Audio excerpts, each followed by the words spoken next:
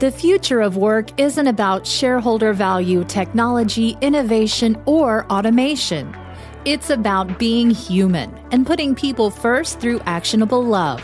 Welcome to the Love in Action podcast, where we hold deep conversations with extraordinary people to help you grow as a leader and expand your business. Now, here's your host, Marcel Schwantes. Welcome, Love in Action Nation and the world, to another episode. We are now heard in 100 countries around the world. I'm so glad you could join us. If this is your first time here, we hold space every week for deep and meaningful conversations with the world's top influencers, leaders, and experts about the powerhouse principles of actionable love. Love that will transform your business, your work culture, lead to innovation, create business impact, and generate profits. And we talk about love that's also going to make the world a better place for our future and our children's future. I'm excited about my guest because he defines all of this, and that is Ankur Gopal. Ankur is the CEO of Interapt, an award-winning mobile and wearable technology solutions partner. In 2014, Ankur was inducted into the Kentucky Entrepreneur Hall of Fame and was named one of Business First's 40 business leaders under 40. He holds business degrees from the University of Chicago Booth School of Business. And today, he is on a mission, and he's using his company and his voice for a noble social cause. He is fighting a skills gap, which is a major barrier to finding qualified employees in the tech industry. And to fill that gap, Ankur is tapping into Middle America's poorest neighborhoods, which have been traditionally been left behind by the tech economy. He's been featured in the Wall Street Journal, New York Times. He has spoken at TEDx stages, and he's also been on The Daily Show. So we're going to talk about what he's doing and what his business is doing to impact the world. Welcome to the Love in Action podcast, Ankur. So glad you're here. Thank you, Marcel. Good to be here. So let's peel the layers here like an onion, and as you tell your story, because you have a compelling story. First of all, let's start with Interapt. Mm-hmm. How would you describe your company? Yeah, Interapt, we're essentially an IT services firm. We provide solutions primarily for large enterprise, but also medium and small businesses, primarily focused in a couple of key areas. We do mobile app development and web application development. We do UX and UI design. We do data science and health informatics. We do robotic process automation, so RPA. So a suite of sort of practice areas, if you will, that we generally use that we sell to large enterprises who have trouble filling gaps and finding expertise. We find our niche to be in those areas, and we essentially took a swing at being in Louisville instead of Chicago or San Francisco.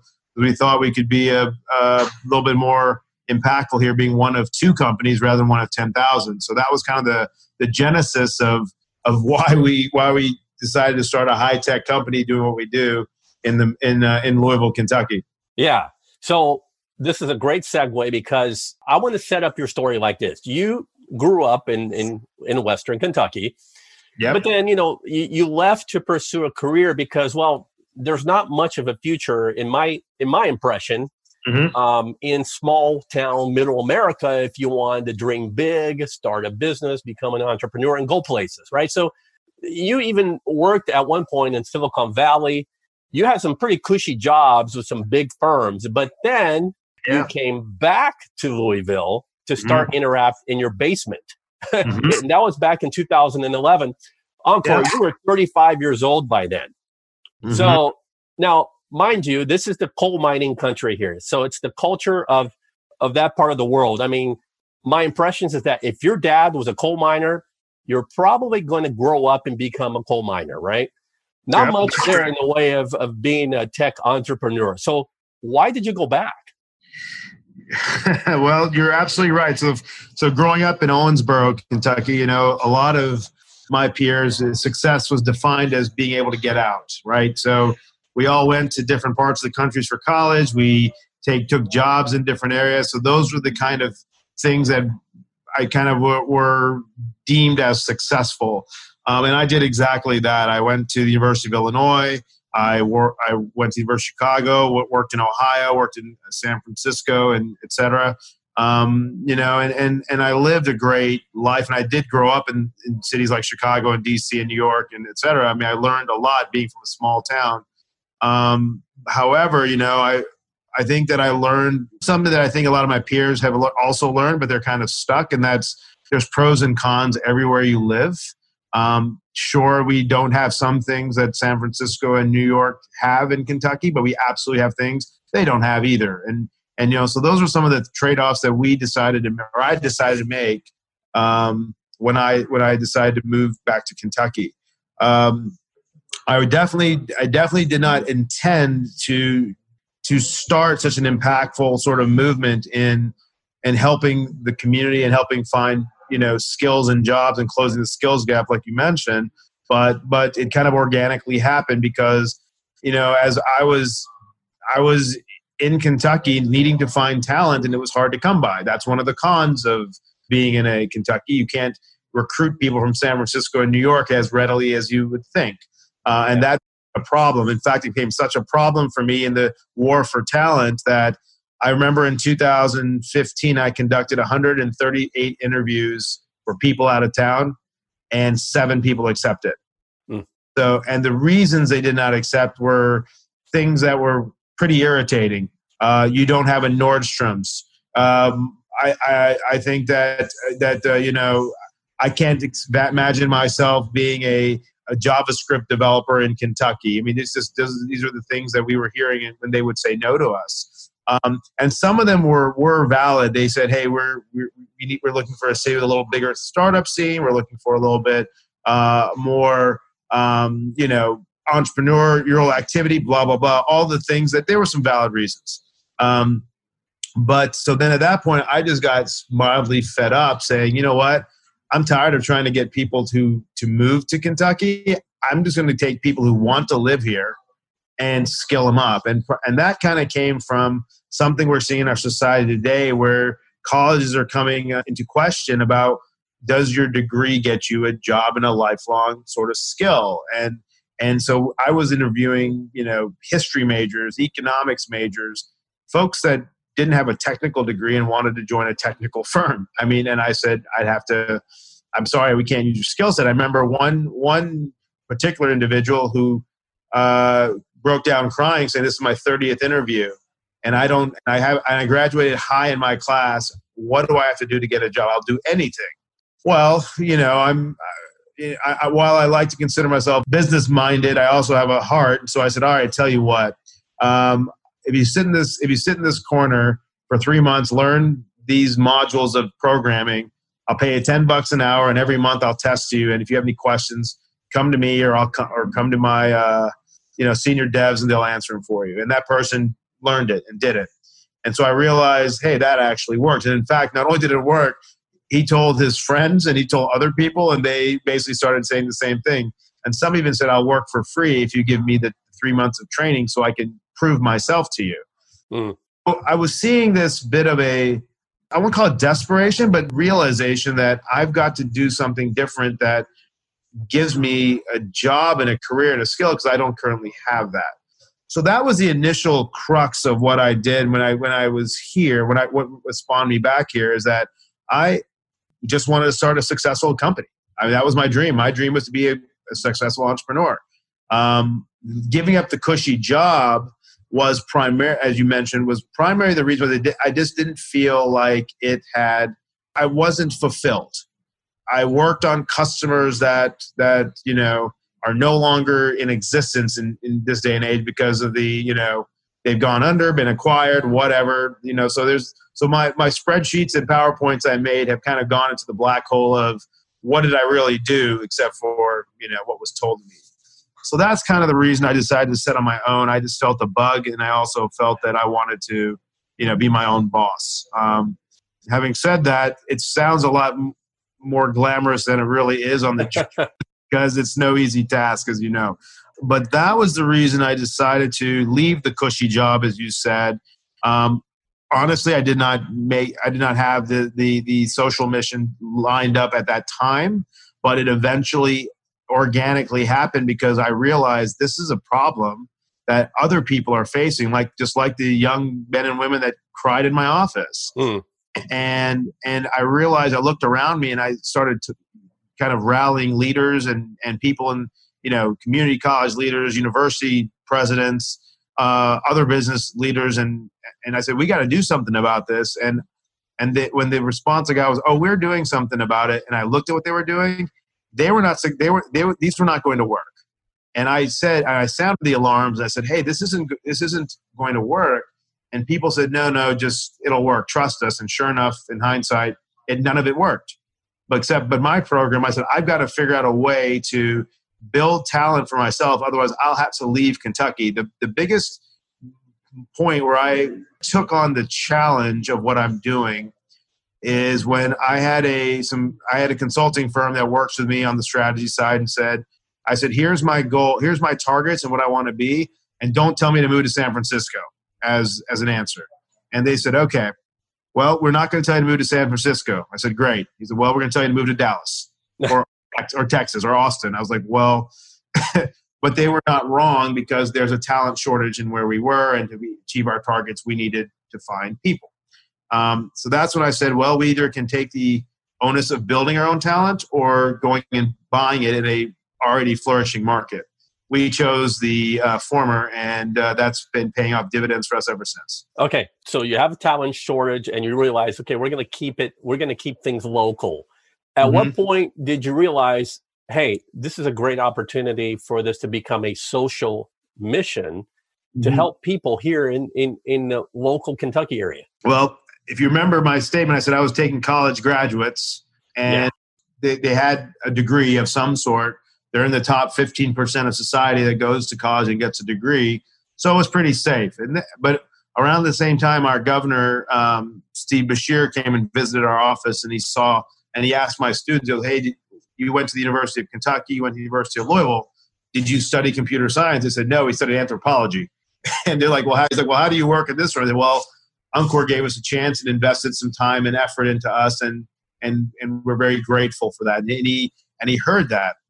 So about 2 weeks later, I got a phone call from him and Congressman Hal Rogers, who from Eastern Kentucky, who he told about what we're doing, and he did some research as well. And they asked if I would go do that same program in Eastern Kentucky, where there were mostly high school graduates and mostly people that had been displaced from the coal economy. And I essentially said, I don't know if that'll work. My program does it this way, and we've never tried that.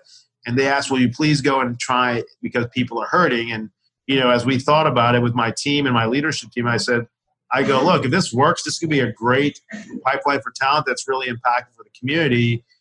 And not to mention, when is the next time a Republican congressman and a Democratic governor conference call you and ask you for a favor, right? So it was a lot of that. So we said, all right, and so we went and treated it like a project, like we know how to do. And we essentially said, okay, if we're going to do this, we went out there and built the program, and we learned a lot of things about the culture and the people there. We knew they were hardworking. We knew they were kind of didn't have the guidance to figure out the right path into a new career sometimes. And we also knew that some of the education resources weren't up to speed yet. So we knew that it wasn't going to be solved from the inside out. We had to come in and do it. One other thing we also learned is that a lot of people can't take breaks from life. When you ask someone to retool themselves, it takes months to do that. And if you can't do that without a paycheck, right, that's a problem. So we said, one of the things in my proposal to the governor and Congress was that I said, all right, I've got a plan to do this, but here's some things that I must have, otherwise it's a deal breaker. And I said, number one, we got to have the funds to pay people while they learn. And that kind of blew the room's mind. I still remember that. And I said, you cannot ask someone to learn something difficult if they're worried about where their kid's next meal is coming from. So So I said, if it's we got to clear their head of remove barriers is what I called it. And that's the only way we can decide if this experiment will work. So the answer, it's a long way of answering your question, but here's where the realization hit that this would work. Or I got really excited about it. I kept this very quiet. I didn't tell a lot of people. We didn't have any press around it. We just did local advertising for applicants. We got 800 applicants for this program. We paid a stipend every month. We provided training for them with my team, and we set up a shop in Paintsville, Kentucky. About 3 or 4 months in, we had some people drop out of the program for various reasons, mostly performance or a life reason. We had one person got deployed to Afghanistan, things like that happened. But 35 out of the 50 passed. And when I saw that metric, I was like, really? Is that right? Or is it 3 to 5 or is it 35? I was kind of, but because we weren't sure what to expect, but it was 35, and we were very excited about that number because that number eclipsed our what we thought would happen, what we hoped would happen. I mean, our curriculum was pretty much cramming 3 years of computer science in 3 months, and these were people who probably had minimal digital literacy to begin with. But the great thing about it was they passed, and that's when I started kind of shouting from the mountaintops, if you will, saying, hey, this works. Eastern Kentucky and Kentucky has got talent and open for business if you're just willing to give the investment and time. And that's when we started getting a lot of attention from Congressman Ro Khanna came and visited us. We had people from think tanks in New York and DC come and see it for themselves. And they said, oh my gosh, this really works.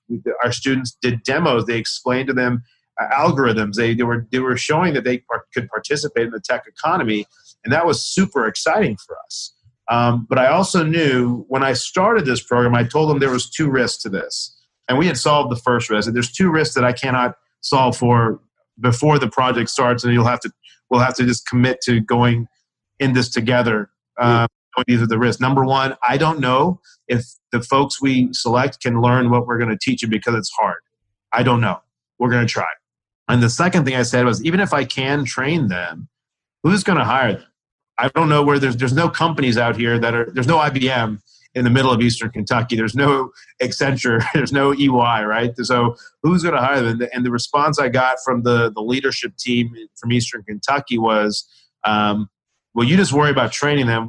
Well, we know everybody. We'll get all the companies here. I said, okay, fine. So I did my part. I trained them, but they weren't able to bring any companies really to the table. In fact, I had been telling them time and time again, I go, these guys are actually going to get this and graduate. They're going to we got to find them opportunities because there's already a bias between a non-traditional hire who didn't necessarily have a college degree in computer science, but also having a bias from being in a region that necessarily isn't known for its tech talent or tech prowess. That's another barrier. So we've got to help them with that. Long story short, they couldn't find anyone. They didn't really know how to position it, how to sell it, how to get people interested. And so I wound up hiring 25 of them. So I said, these guys deserve a shot. And at the time, it was not the best business decision at the time, but I felt compelled to do it because I believed that I could find them a place in a short order. So I really put the afterburners on me and my leadership team to find them opportunities to shine. And we did. And they did as well. So I'll pause there. I know it's a long-winded answer, but the fact is that we were really excited when 35 out of 50 graduated, and we knew that this was not snake oil. This was real. These guys knew what they were doing and could really participate in the tech economy. Give me an example of the 35, kind of a makeup of who they were. I'm guessing a lot of them were unemployed, underemployed, low income. Yep, all the above. We've done some before and after salaries, before our program, after our program. Every program we've had between Eastern Kentucky, Atlanta, parts of Kentucky, et cetera, the average salary has been below the poverty line. So in Kentucky, that's somewhere in the low 20s or something like that, I believe. But the average is generally between about $12,000 and $18,000 per year of income that they're getting. Which is, as your listeners will know, that's not an easy income to live anywhere, let alone in a place like Kentucky. So the demographic was all ages, 18 to 43. Success varied across the bell curve. For example, we learned that the younger people in our program got the initial stuff quicker, but when it got to the more advanced stuff, they slowed down. The older folks in our program were slow at the beginning, but once they hit their stride, they got the complex stuff quicker. So what the great thing we saw naturally, organically happen was that everyone helped each other. Like people help the younger people, help the older people help the younger. It was an all or nothing sort of culture, which kind of naturally formed because the common thread from all these people, whether they came from the coal industry or some worked at a Kmart that shut down because of no one had money to buy anything there. The common thread between all of our students was drive. They were praying to the universe or to God or whatever and saying, please give us one chance to change our lot in life. And a lot of them have told me that they looked at us and our mom as that answer to that prayer, which is a pretty daunting thing to hear someone say to you because, we never set out to be that, right? We were trying to solve a business problem. Yeah. Okay. Paint a picture for us of the program. What are these people learning? What are they being skilled for? So our program has expanded since that initial pilot. We essentially take people and we essentially have a software engineering immersive curriculum. So basically, in our world, it's a junior full stack role. They learn a lot about multiple different things to work in a software development shop. So they're learning, things like JavaScript, SQL, Python, R. They're learning Mongo. No, they're learning a lot about things when they know how to put all these pieces together. So essentially, we looked at it since we come from industry. We looked at the curriculum and said, what is the bare minimum someone needs to know to work on our teams? And we started from there. And we said, if these people can pass in 3 months and show aptitude, we can take it from there. If they can learn the 60% we need them to learn, we can give them 40% on the job training, and when they don't slow us down. And that's the thing. That's one of the other organic things that has happened with us, is that the learning doesn't just start with a 3-month. People go to boot camp and say, okay, I'm a developer. Not true. You just got the fundamentals. So it's a multi-year process. So we basically create an apprenticeship program in month 4. We say, okay, great. You've passed the class. You've got a lot of knowledge. Let's really put this in action. You're working on a team. So teams from our last class, we have teams that are working on projects with GE Appliances, with Humana, with Kindred Healthcare, with EY, companies like that they're hitting the ground running, but they're not doing it alone. Our structure is we always pair people up with senior and mid-level people who have experience, who can guide them through the process. Now, anyone who's in your audience who's a software developer knows the biggest thing that all of us hate is people slowing us down. So when you ask a software developer to take on a mentoring sort of addition to their job, it slows down their velocity. And we heard grumblings initially about, oh gosh, who do I got to babysit now? But the beautiful thing that happened was that they were paired with someone who had just transformed their lives, who had the drive, who had the newfound confidence, and was eager to learn and eager to make sure that they were not a hindrance, they were an asset. And our senior folks said, hey, this is actually enjoyable. I like this as part of my job. Give me more. So we actually had senior developers who we needed developing work who wanted to become instructors. I said, whoa, I need you on the projects, not I got an instructor, right? So it was a pretty cool dynamic we witnessed happen during not just the first cohort, but with all of them. It's a pretty magical thing. I want to paint my own picture of the mission of Interap, and I'm going to frame this through an article that I read in the New York Times, right? Arlie Hochschild is a well-known sociologist. And so he wrote this Times article featuring you in Interap. But what really got me was reading the experiences of hope for many of these low, I'm just going to say it, they were poor people, unskilled poor people, probably living in the trailer down by the river, right? And so... Some is that so? But not all. Some had houses and some. Okay, some. And that, to be fair, right.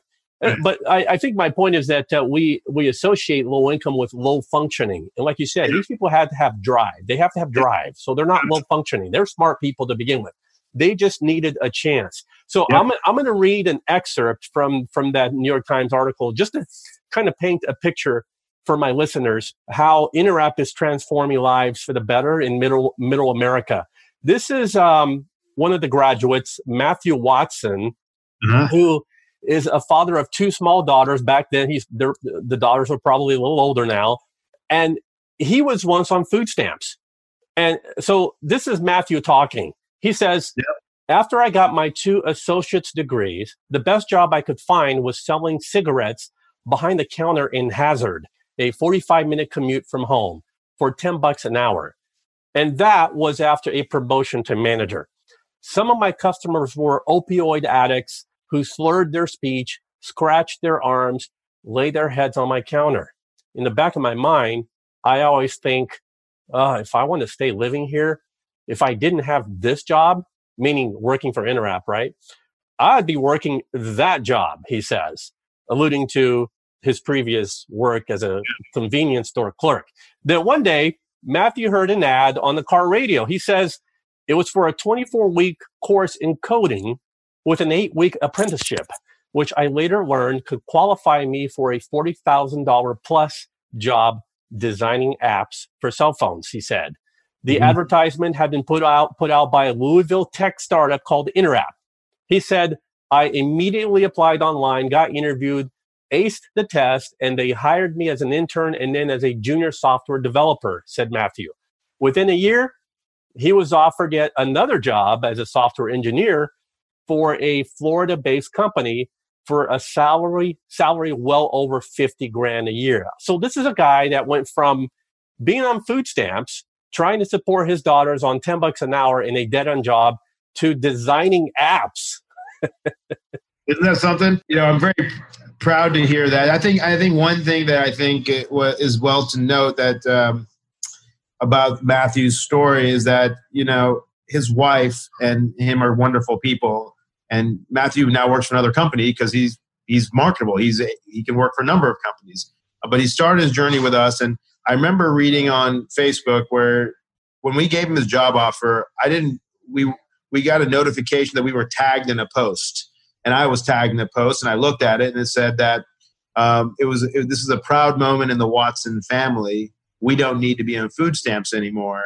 And I mean, that really shook, and that really really did something to me, because I personally would think there's a stigma. I would be embarrassed to post that on Facebook. But then again, I also grew up in a life of privilege at the same time.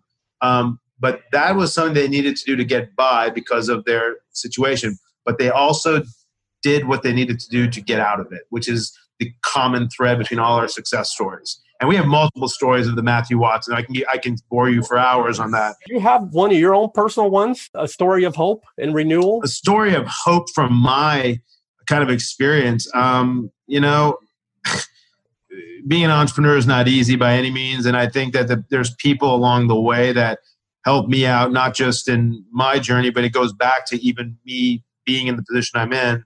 But when my parents were immigrants from India in Owensboro, Kentucky, I mean, my dad had dreams of coming to America. He got here as a young 20-something engineer in a state that probably didn't have a ton of diversity I tell you, it did not have a ton of diversity at the time. And so I still remember that my dad was, he was a hard worker. He moved up the ladder, and people tried to keep him down because of his ethnicity. And basically, I remember being young and getting phone calls from people yelling racial slurs. I remember people writing stuff and keying our car and things of that nature. My dad he would shelter me from the real reason behind it. I didn't know it then, but I know it now. It was because he was moving up the ladder and people were getting jobs that other people wanted. And he at one point thought of moving back to India and just leaving his American dream behind. But there was an executive there by the name of Mr. Bill Turner who saw him and kind of took him under his wing a little bit And he asked him, he goes, "Hey, what are you doing for Christmas?" He said, "Well, nothing. I'm just going home." He said, "Why don't you come to our house for Christmas Eve dinner?" We were invited to their house for dinner for about 30 years straight. And when Mr. Turner passed, my dad was the one who really helped coordinate all the funeral arrangements, the wake, and hosted all the things, because I know how different my life and our family's life would have been if we went back. I'm sitting here today talking to an audience about making impact and doing the things that I want to do and fulfilling my own dreams because somebody else 40 plus years ago invited a young Indian guy for dinner at their house. And my sister, ironically, and I think this is no small coincidence, was born on Christmas. My youngest was born on Christmas Eve, so that was the one dinner we could not go to. They brought dinner to the hospital that year.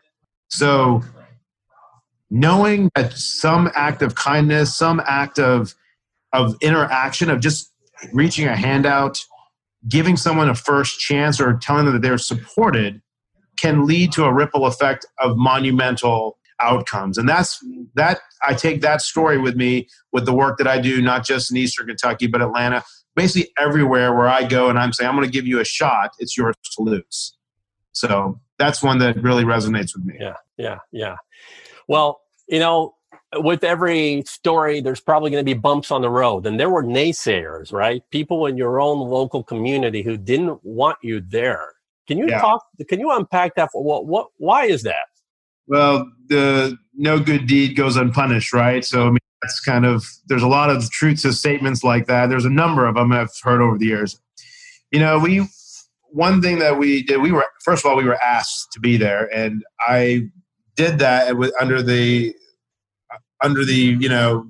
guise, if you will, or the blanket protection of the fact that I had very powerful people in Eastern Kentucky asking me to come. And, I said, hey, if these guys are willing to support me, that's my air cover, if you will.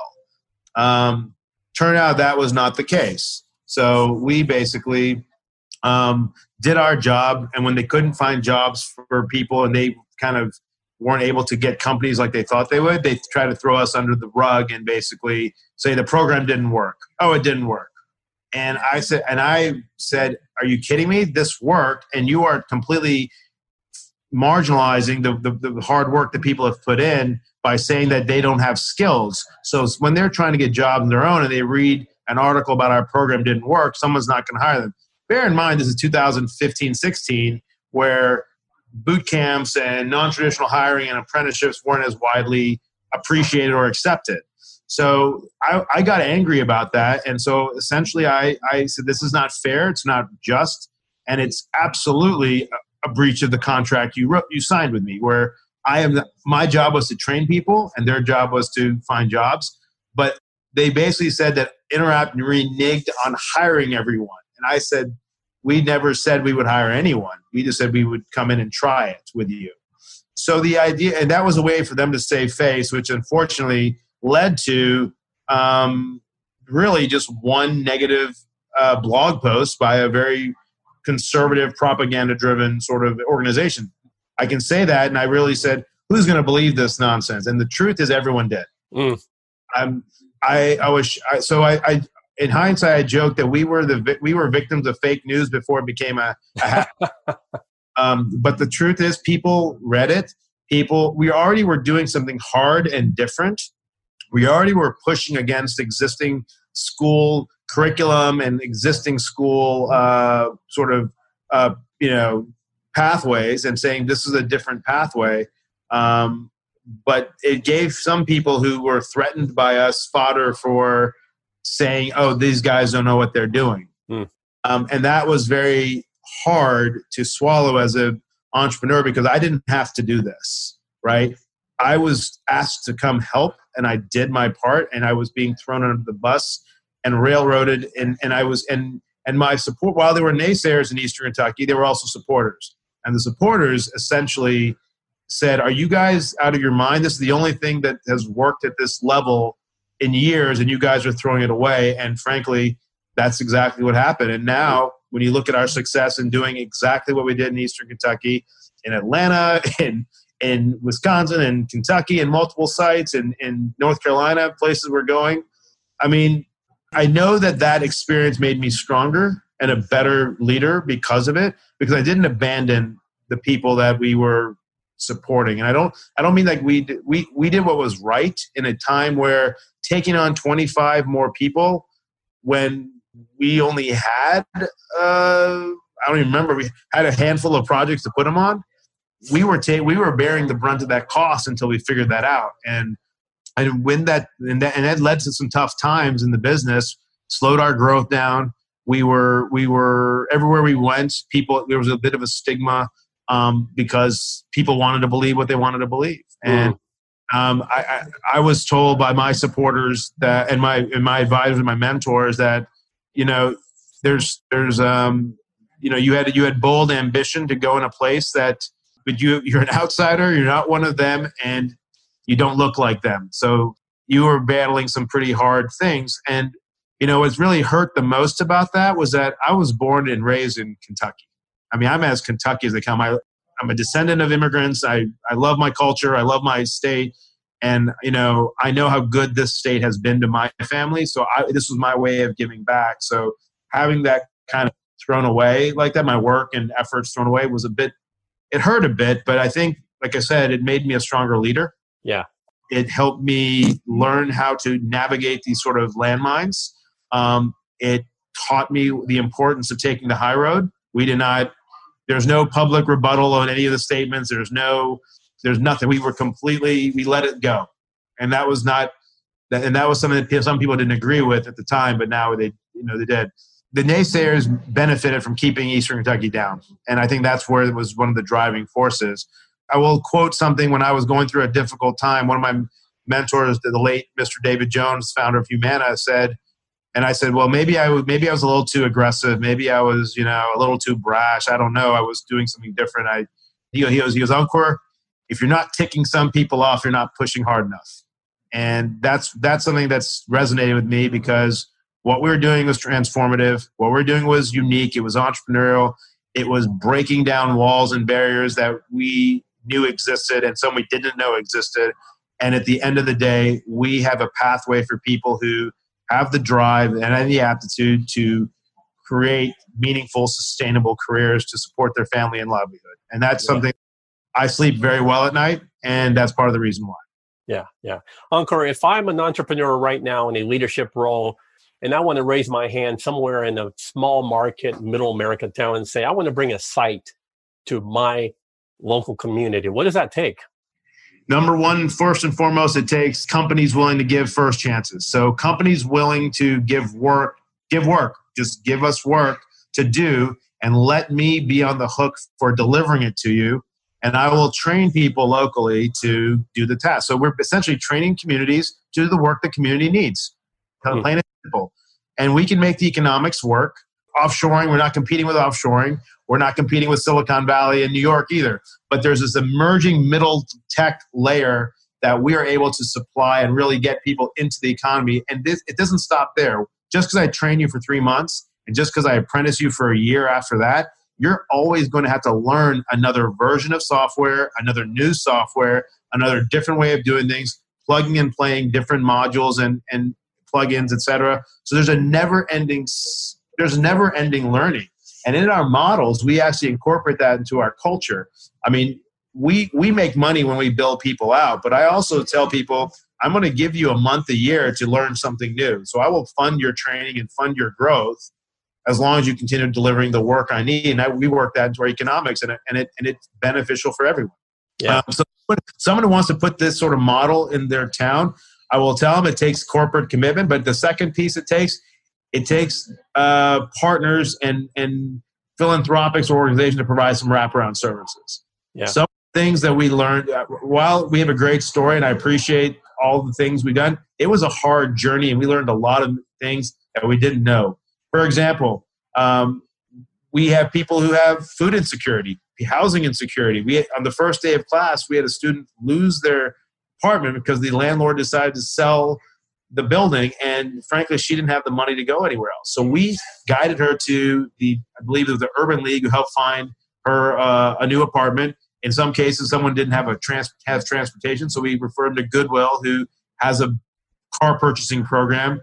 And frankly, we have people who've never made this much money in their life. When you go from under the poverty line to above the poverty line, that comes with its own set of challenges. But we learned they get off Section 8 housing, they get off of food stamps, their Medicaid is gone, they're off of these sort of typical systems and constructs that have supported them for many years, and they're like kind of deer in headlights. What do? I got new bills. We've partnered with a bank that allows that coaches and teaches financial literacy, establishing credit, identity theft, all the things that matter to helping create a sort of thriving sort of wraparound sort of service layer on top of the technical layer. So what we say is that when we train someone in the community, 85% of what we teach are technical skills, and 10% are kind of the softer business skills, communication, workplace culture, things like that, and 5% are life skills. Having a bank account, having a check account. You'd be surprised when you ask them, how am I going to direct deposit your paycheck into your account? And they say, well, I guess I better get an account. That's not super common, but it's happened before. So those things to make sure that, so company leaders who are wanting to do this and really help solve the business problem for themselves as well as impact their own communities, they've got to acknowledge the fact that this is hard work, it's difficult, and you can't just throw a few bucks at it. You can't just throw a few part-time people at it. This is a effort, and it takes a lot of listening, a lot of it tweaking, a lot of learning that we have been fortunate enough to sustain along the way. But I have a team who does nothing but make sure our apprentices are successful. That's their job, and that's their metric that they're measured on. So we've really invested and really done this in a proper way. And that, I think, is what helps separate us from a lot of the programs that have not succeeded, have good intentions but haven't succeeded, and ones like ours that have. Yeah. I think it's important to note that, women are so often underrepresented in tech jobs, software engineering type jobs.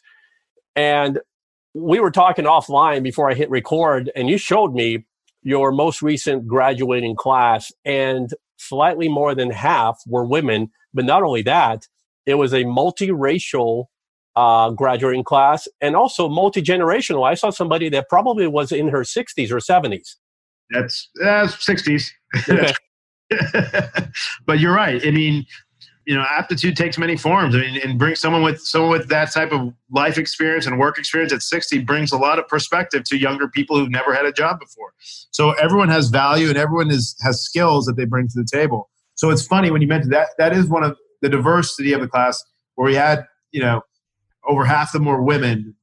We had people who were from Afghanistan, people who were from African American community, from white community. And the great thing about it is they all established relationships and friendships during the program because they all had the common goal.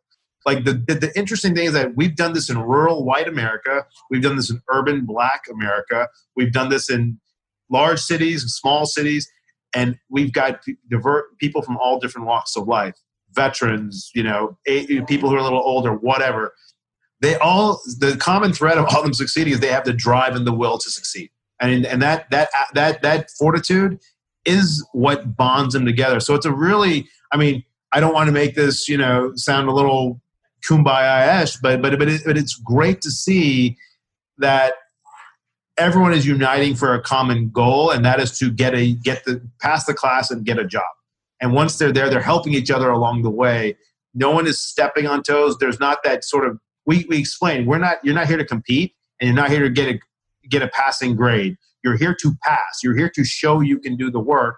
And if you cannot do the work, we will not let you pass. So collectively, the team moves forward together. And that's been kind of the foundation of our pod model, where we have, people from different experiences really help everyone along the way. Yeah. You mentioned veterans. Talk a little bit about the impact the program is making on the military, people coming back from serving abroad. Yeah. In Kentucky, Fort Knox is about 35 miles away from Louisville. There's a lot of transitioning soldiers and their spouses as well that are looking to re-enter the workforce. We've looked into doing military-centric training, which we're still pursuing. We're actively trying. As you know, it's hard to get, there's always bureaucracy in the way of every good idea, right? So we're working through that right now. But no, we're excited. We have had veterans in our program have done very successful work. We have their spouses as well. So there's a lot. We have single moms who are re-entering the workforce. So there's a lot of great stories of people who are looking for their next chapter and a growth moment. We think that entering civilian life is not easy. We've learned that along the way. So we look at our program as a bit of a safe zone, a little bit of a friendly way to say, look, you're going to sit here and learn this stuff, and then you're going to work for us for a year, and we're going to, make sure that, like I mentioned earlier, we say we cram 3 years of computer science in 3 months. We kind of say we cram 3 years of work experience into a year. So it is a really hyper-intensive environment to work at. You're not bored. You're always learning. It's not easy, but the rewards are there. You stick it out. And we've seen time and time again, people stick it out. Yeah. You know what's funny about your story? I mean, you said this earlier. It wasn't your intention to, go out there and be the tech Gandhi right off the bat. It kind of fell in your lap, and then you realized, okay, this is something that I can actually do something about by tapping into the local workforce. Because first of all, I mean, you are impacting people's lives. There's no question, but you also run a business. Yeah. We're a for-profit media. Exactly. And people have to understand that this is not a nonprofit. So, so what you're doing has to also benefit you financially as well. But having said that, are there other tech companies that are now following your footsteps because they see the impact that this is making on all stakeholders, community? Yeah. So I thank you for you emphasize that we are a for-profit company, and I would be remiss from my days at University of Chicago if we did not make the numbers work. So we make the numbers work, and it does help. And there's a business reason why we do it, and I can prove it. And there's an altruistic reason why we do it, which has its own ROI that we are able to have. Not just the feel good. Our culture is strong because people like the fact that we're impacting people's lives, not just slinging code, right? So there's a lot of great takeaways from the work we're doing.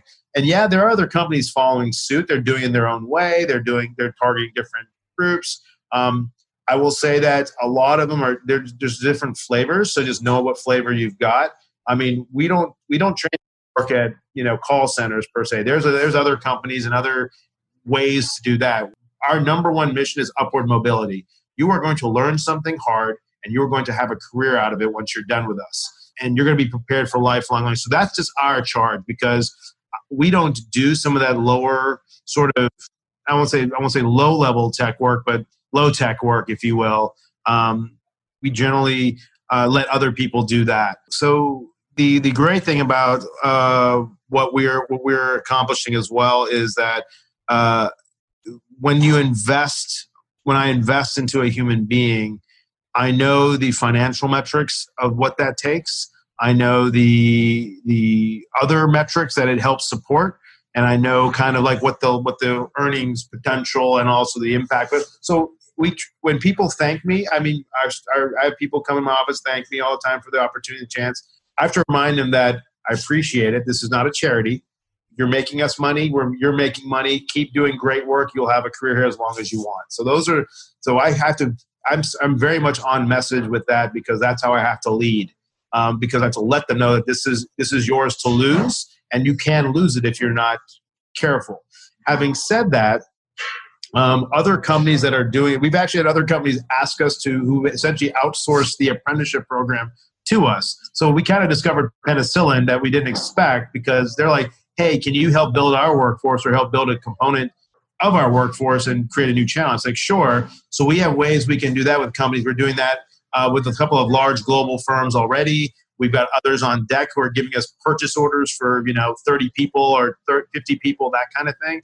So we're seeing our mission take really get on a launching pad. I mean, we're excited. We've got currently we have 35 cities in our pipeline that have called us or contacted us, and companies. So we're trying to figure out what the right way to expand and do that is, and we can do that with a couple of the commitments we mentioned earlier. But yeah, other companies. I think one thing to make very clear about the leaders who are listening to your podcast is that some companies have realized that they are not built to handle the mentor piece, the wraparound piece, some of the additional things I mentioned that are hard to sometimes overcome. For example, the reason that I mentioned the car example, we had a person who was late to work 3 days in a row. And when the manager flagged that and said, I need to talk to you, why are you late? And he did not, only when we caught him or confronted him, or we kind of talked to him about it, we found out he lost his car and was taking a bus an hour and 40 minutes each way. And he also had dropped his son to school and there was all sorts of logistical things he was trying to manage. When we found out about that, we helped connect him to buy a new car, right? We helped support him with that. We gave him a little advance money. We also helped. We recommended Goodwill. What his response was that the last time this happened to me, where my car broke down, I got fired. I told my manager at the convenience store or whatever that I can't get to work for an hour and a half or whatever, and they fired me. So leaders need to know that you have to let them know it's a safe place to share problems, to help, and we'll help you solve the problems. And that's something that we learned that was a really important piece, because many, and even our clients who we kind of shared this story with in our sort of status review, said, you know what, if one of my managers had that happen, they might have fired that person. They might have, right? Because the culture is not there. The mindset isn't there. We helped right the ship and coach through that. Not every company is built that way, because most of these people who come into companies will fail if they don't have the right mentorship, guidance, treatment, and comfort of that, this being a safe place to succeed and to make mistakes. Mm-hmm. It's been a great conversation, and we bring it home with two final questions. Personally, what's really tugging at your heart right now that you would like our listeners to know? Tugging at my heart. I've seen so many people transform their lives kind of with their own hard work that you think that it becomes commonplace. Like you just know it. You get over it, if you will. Like, yeah, I get it. I helped you. You're doing great. Keep it up. But every cohort, every person we graduate, it's very moving. We have a happy hour at 4:00 on Fridays where the whole team gets together and they share story. They give shout outs to other team members. Say, hey, thank you for helping me with my code. Thank you for helping me through that problem. Thank you for watching my kid while I was, doing something, whatever. There's all sorts of things we learn about people. But the stories that come out of some of our most recent cohort graduates are really moving, where people say, this is the first time that anyone has invested in me and looked at me as an asset, not a liability. That's coming from someone who used to be living in a men's shelter, paying $45 a month for a bunk bed, and now he's making over $40,000 a year and doing great work. I mean, that still moves me as I mentioned the story to you today. There's single moms out there that said, when I lost my house, I thought the world was going to collapse and I had to lose my kids. And now here I am working at a desk, with the help of some amazing leaders. And, they give shout outs to all our great leadership team and their managers. But we have found, I think that if what's tugging at me, if I could send, I wish I could do this for 100,000 people, not just 1,000 people. Right. And I know, and we can with the support of others. And the mantra that to kind of close with is to give work, give people first chances. You'll be surprised at what they do. And I think that your listeners, I'm happy to, share our insights of how we were able to do it. But the key thing is that you'd be surprised what somebody whose back is against the wall, who's looking for the universe to give them a shot, and how great work they will do for you, and how wonderful that experience really is. It really does supersede your P&L, and it supersedes, just making money, which we have to do as a for-profit. But it's probably the most rewarding work I've ever done in my life. Wow. Ankur, you get to close the conversation your way with one thing that you would like our listeners to absolutely walk away with that may make a difference in their lives. I think a lot of people are worried about the risks associated with doing something different. when we go and pitch our service model to companies, we also know that nobody gets fired for hiring IBM, right? Well, then I have to make sure we say we don't compete with IBM. We do other things, and you need a bunch of stuff. And I tell people, we do this. We are so confident in our ability to deliver great service and quality. We say, if you don't like, I get it. I'm hiring some non-traditional people on the team, but if you don't like the work they deliver, don't pay me. And I say that my whole sales team does it. Just try it. Just try it. Just try it. And I think that's the message I would leave to your listeners when in their own way. Whether it's taking someone for an IT job or taking someone who's down and out on their luck and give them a first chance, a second chance, or whatever, do that. You'll be surprised. And if it doesn't work out once in a while, know that there's reasons for that, and not to give up hope on humanity, because we continue to find people that are willing to do the work if you just give them a shot. So I would encourage everyone to find ways to really give those first chances at scale, or even just for 1 or 2 or 3 people. You'd be surprised of how impactful that is just to do it in that small level as well. Fantastic. Loved chatting with you today. My pleasure. So glad we connected.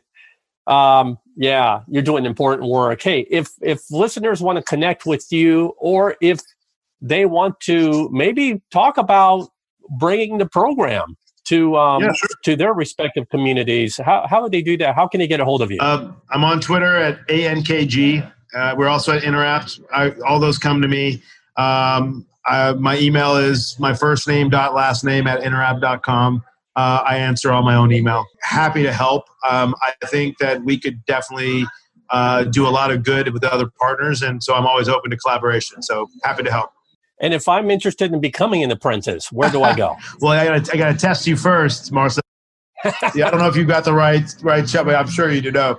Our website has some information. We currently are going to be opening up some applications in a couple parts of the country in the next upcoming weeks. Our website, interapt.com, has info. Also, our Facebook page, you can follow us, and we're very good at communicating out applicants, deadlines, and announcements. So that's the easiest way. Fantastic. Thanks again for your time, Ankur, and I wish you the best. My pleasure. Thank you all. So here are my final thoughts on that conversation with Ankur. The reason he decided to give unskilled workers, people with minimal digital literacy, a chance and give them training and put them in a paid apprenticeship program and then launch them into a future in the tech industry. The whole reason he did all of that is because he has compassion. He cared. That's where compassion does its best work, to help remove obstacles from people's paths.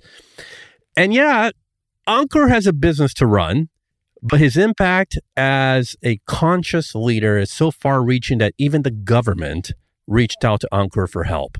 This is how businesses can be used for good, for social causes, to make communities healthier and better. And this is how Ankur and his company put love into action to help other human beings flourish. I want to leave you with a mantra that comes from Ankur, and it's this: give people first chances, and you'll be surprised at what they will do. Thanks for listening, Love in Action Nation. My special thanks again to Ankur Gopal. If you'd like the show notes to this episode, visit my website at marcelschwantes.com and click on the Love in Action podcast. Next week, I chat with distinguished professor Wayne Baker to discuss his new book.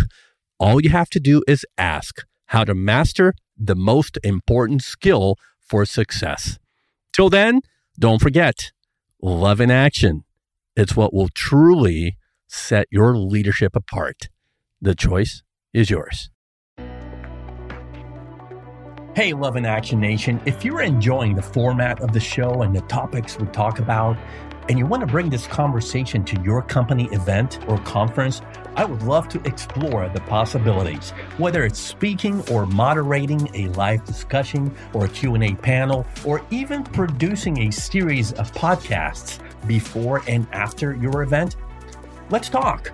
You can reach me by email personally at marcel@loveinaction.club. That's Marcel, Marcel, at loveinaction.club.